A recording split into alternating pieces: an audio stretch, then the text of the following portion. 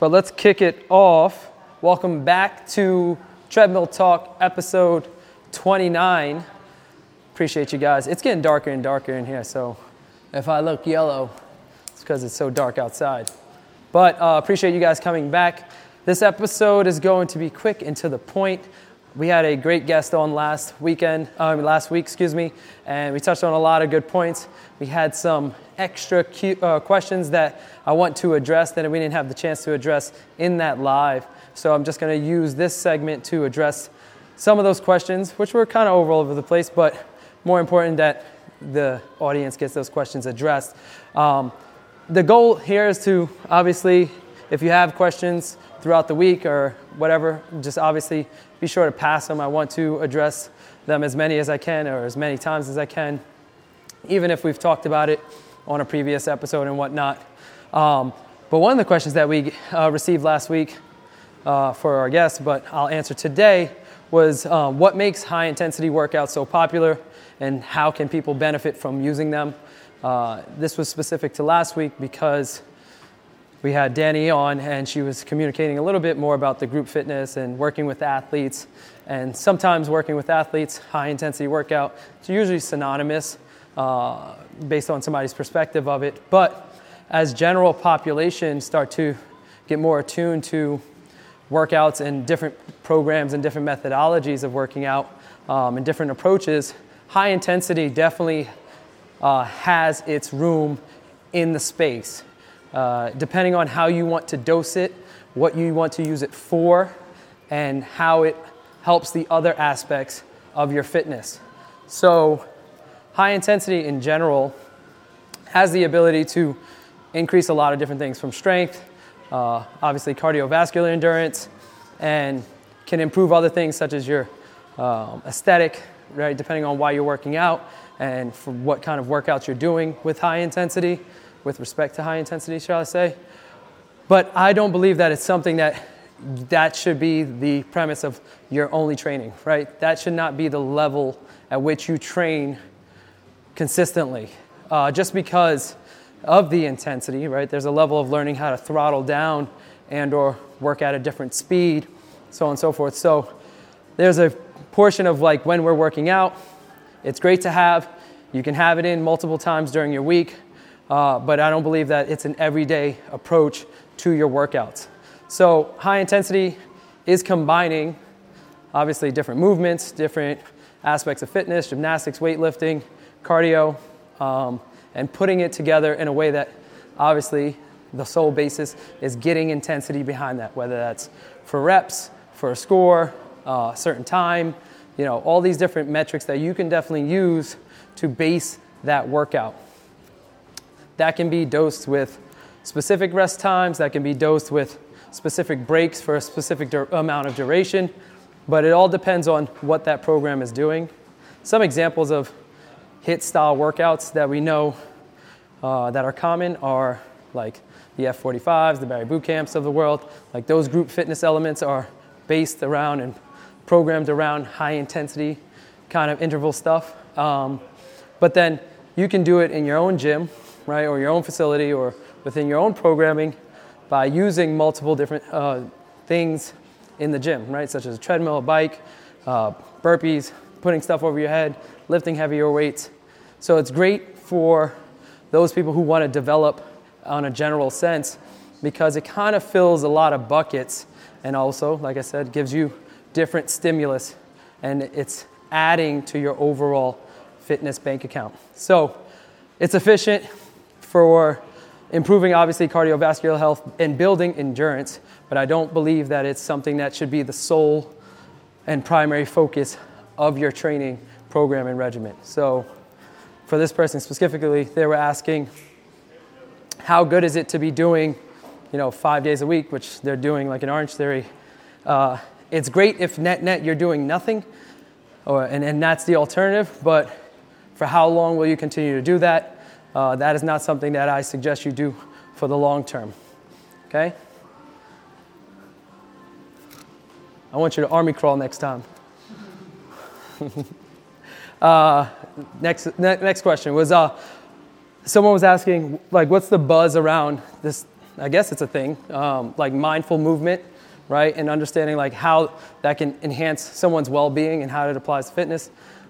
I had to look into it because I didn't know if it was called a different thing, but mindful movement is like the term that's being used now in the industry. But my interpretation of it is like just being more aware of when you're working out. Mindful movement can be any form of movement, but the idea of doing it with intention and being more mindful throughout your movement, whether that be a flow type workout with a kettlebell or some kind of yoga flow where you're just kind of moving and it's all body weight.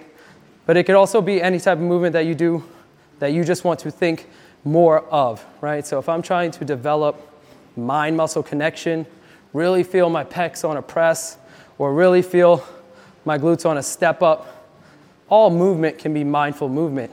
It depends on like what you're trying to get out of it, right? So doing things with intention, I believe, is beneficial for all, right? Because it does allow you to make things harder without actually making them harder, right? So I can grab a 2.5 pound dumbbell and I can make a bicep curl extremely difficult.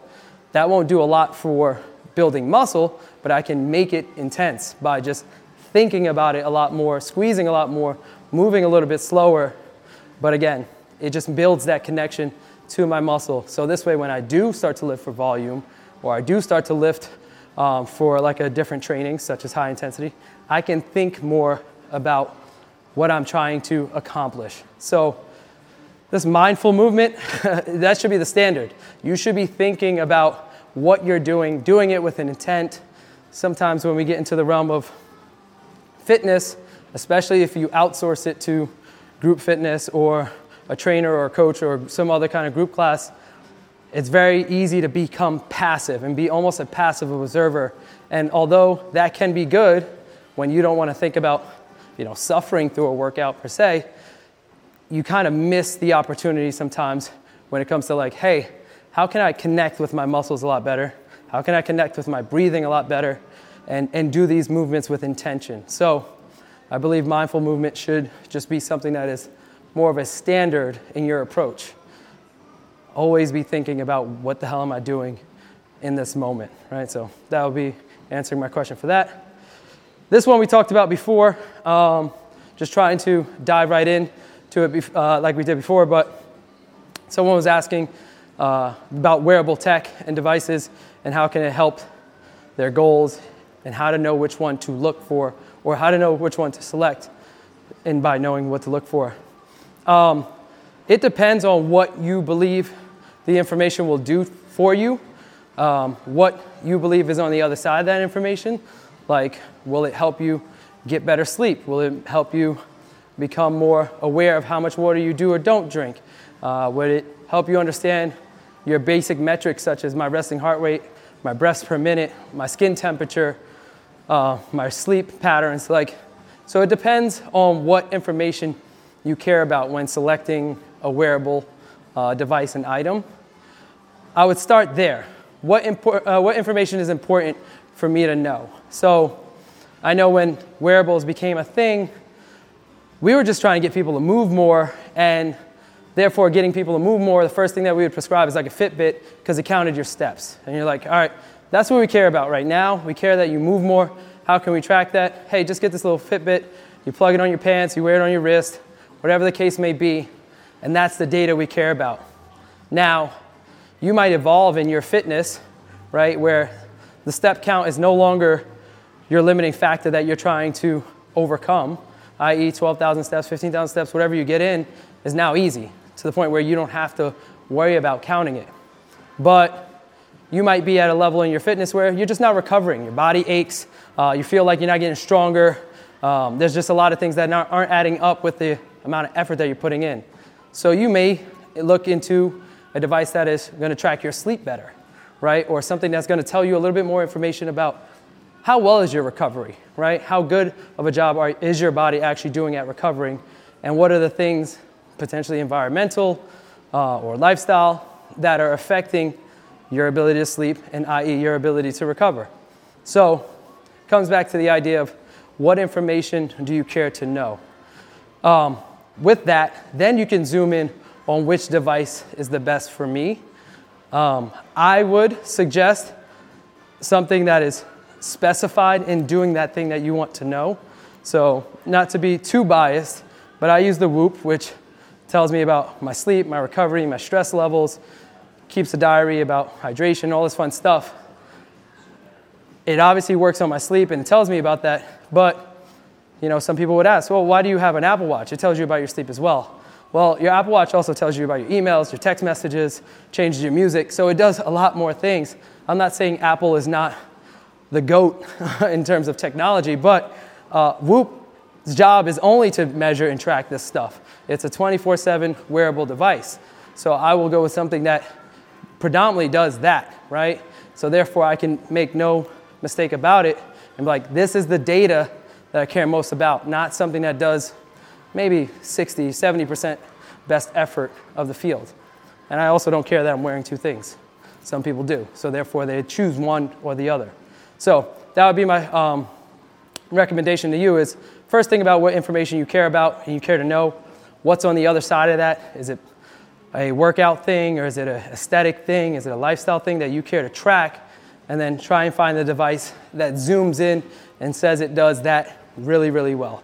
So I would go with that. Plant-based diets and nutrition. So we were talking last week about athletes specifically and why they have a hard time with nutrition. So I believe that's why this question kind of came up. So what was the shift towards plant-based diets? And someone was asking, how can I transition to a more plant-focused nutrition plan? Well, I think the driving shift towards plant-based diets in general, although some people can definitely be dogmatic and very polarizing in their thought, like, you got to eat more grass and lettuce because meat is bad. Well, because that's very demonizing, and that's what works for them, and that's okay. But the science doesn't always support that. The research doesn't support that either. And plus, some of the things that you get from a plant-based diet, plant-based diet, you just miss out on when you're not eating, lean meats and fish and all that other stuff as well, specifically to protein. But that's not to get too nuanced. Where I think the lean towards plant-based diets come into play is specifically making people more aware about what the hell they're eating, right? So it's not that they want to eat more shreds of lettuce, right? And it's not that they want to just walk around eating tomatoes like they're apples. That's a bad example because the tomato's a fruit, right?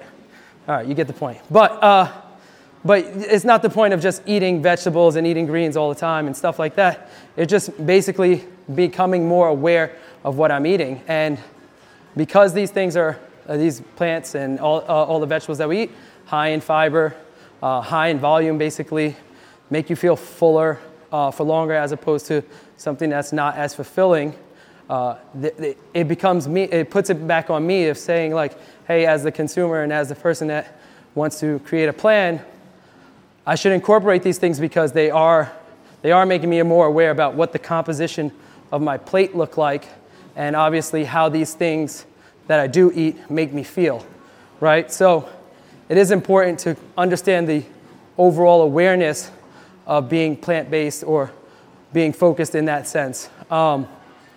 There's obviously a bunch of like health benefits with eating more vegetables. I think, society as a whole can benefit from eating more vegetables and more fruits and stuff like that, and staying away from, I don't want to call it just processed things, but things that don't have the same nutritional impact, right, or benefits, all right? So that would be my take on answering that question is like, the shift should make you more aware about the things that you're not currently doing. I don't think you need to go full-blown, I'm never eating meat again or anything like that, but it should make you more aware of like, hey, what's the composition of my plate?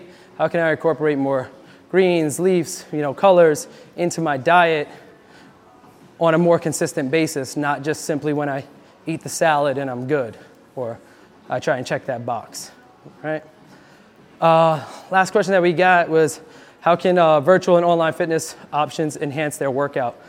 Someone doesn't have the luxury or option to work out with a personal trainer and or work out in a group setting because of the times in which their schedule. I definitely think that it can enhance, but you have to know what you want out of it, right? Because finding online programs specifically tailored to what you want to do is very hard, but you will find online programs that kind of apply to the general population of people like you and what you want to do, i.e., I want to become a runner, we'll do couch to 5K, right? That's a general consensus of how to get from the couch and run. I want to be a little bit more of a runner, I'll check out the Nike Run app, right? Like, there's a lot of programs like that, but like, if you're out here trying to break the marathon record, none of those two things apply to you, right? As this high level or want to be high level athlete, right? Or specified to you. So finding the program that works best for you, not being too nuanced in your expectations of that. The second part is like the implementation. Is it the proxy of an app or an online fitness thing or YouTube program that you need? Or is it just you don't have anything else to do and you need something to follow, right? Because that might be it as well, because we all know Google can do that, and now with AI can do that, right? So we have to find out what is going to serve you best when you decide what I'm doing, right? The implementation, how am I going to effectively do that and do that consistently and or do that for longer than I would typically do it.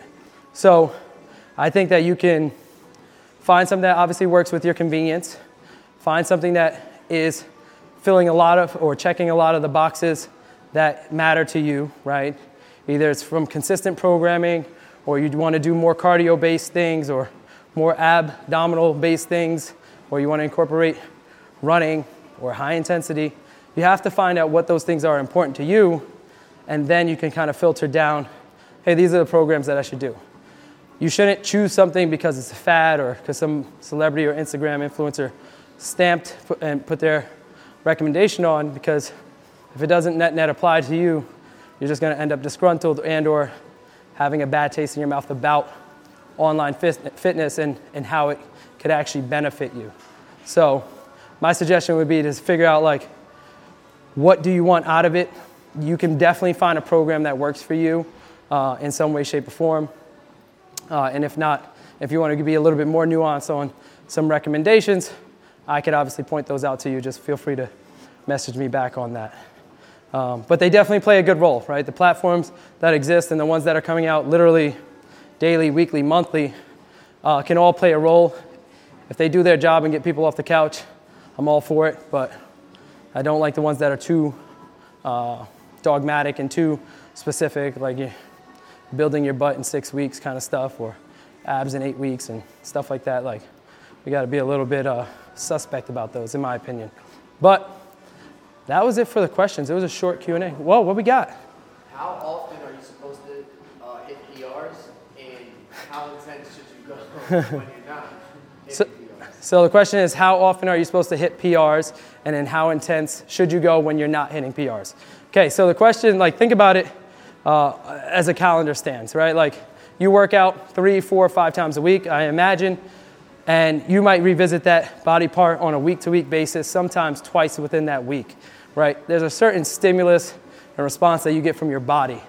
Every day is not a max-out day because you're obviously not going to get the same kind of recovery from your body. So if you are programming your workouts, then you know that you're not going to hit a PR per se every day. You might improve, which can be a strength thing, but also can be a quality and competence in movement, right? Like, if I squat long enough, not only does my squat numbers go up, but my ability to squat will probably improve. That doesn't mean net, I put that much more muscle onto my legs, right? So you have to understand why your numbers go up, right? Not necessarily is it a strength thing. You might just be more confident in your exercise. Second part of that question is, like, what should you do when you're not? Well, that's exactly what your program should look like. The not expectation of going up every week. You can probably figure out how to dose your workouts. And what I mean by that is, well, do I go up in reps first, or do I go up in weight first, right? Or some combination of both. Or do I decrease rest time, or do I increase rest time? Do I take some exercises off the table, right? Do I add some exercises? So depending on what output you're looking for will help, like, dictate what input you do. So It could be, I want to improve my bench, and I can do 135 9 times, but for 2 sets, and by the 3rd set, it's really only 7 reps. Well, should I had gone from 9 at 135 to 7 at 140 and maybe 4 at 145? Some would argue yes, but that is not as sustainable to do because we know our workouts aren't always going to give us 100%. Sometimes we just get in there and we just do it because we need to do it, right? So expectation is flawed. You're not going to have a PR every workout or every time you step into the gym. And when you get more fit, well, the distance between those PRs actually get a lot longer, right? It might take you a year and a half to put 5 pounds on your back squat or on your bench press. It's just not a level of infinity that we're paying with. It's like, it is finite, right? We will be hitting a point in which we've accomplished our ceiling, and now we're just adding longevity into our bank account, our fitness bank account. That make sense? Cool. That's all the questions. That was a meathead question by you. Yeah. 097. Oh, Chef 09. Okay. But yeah, that's it. It was a quick little Q&A. Look forward to seeing you guys next week. We're going to have somebody on the show, I think. That's the best ones, right? I'll catch you guys later. See you next Tuesday.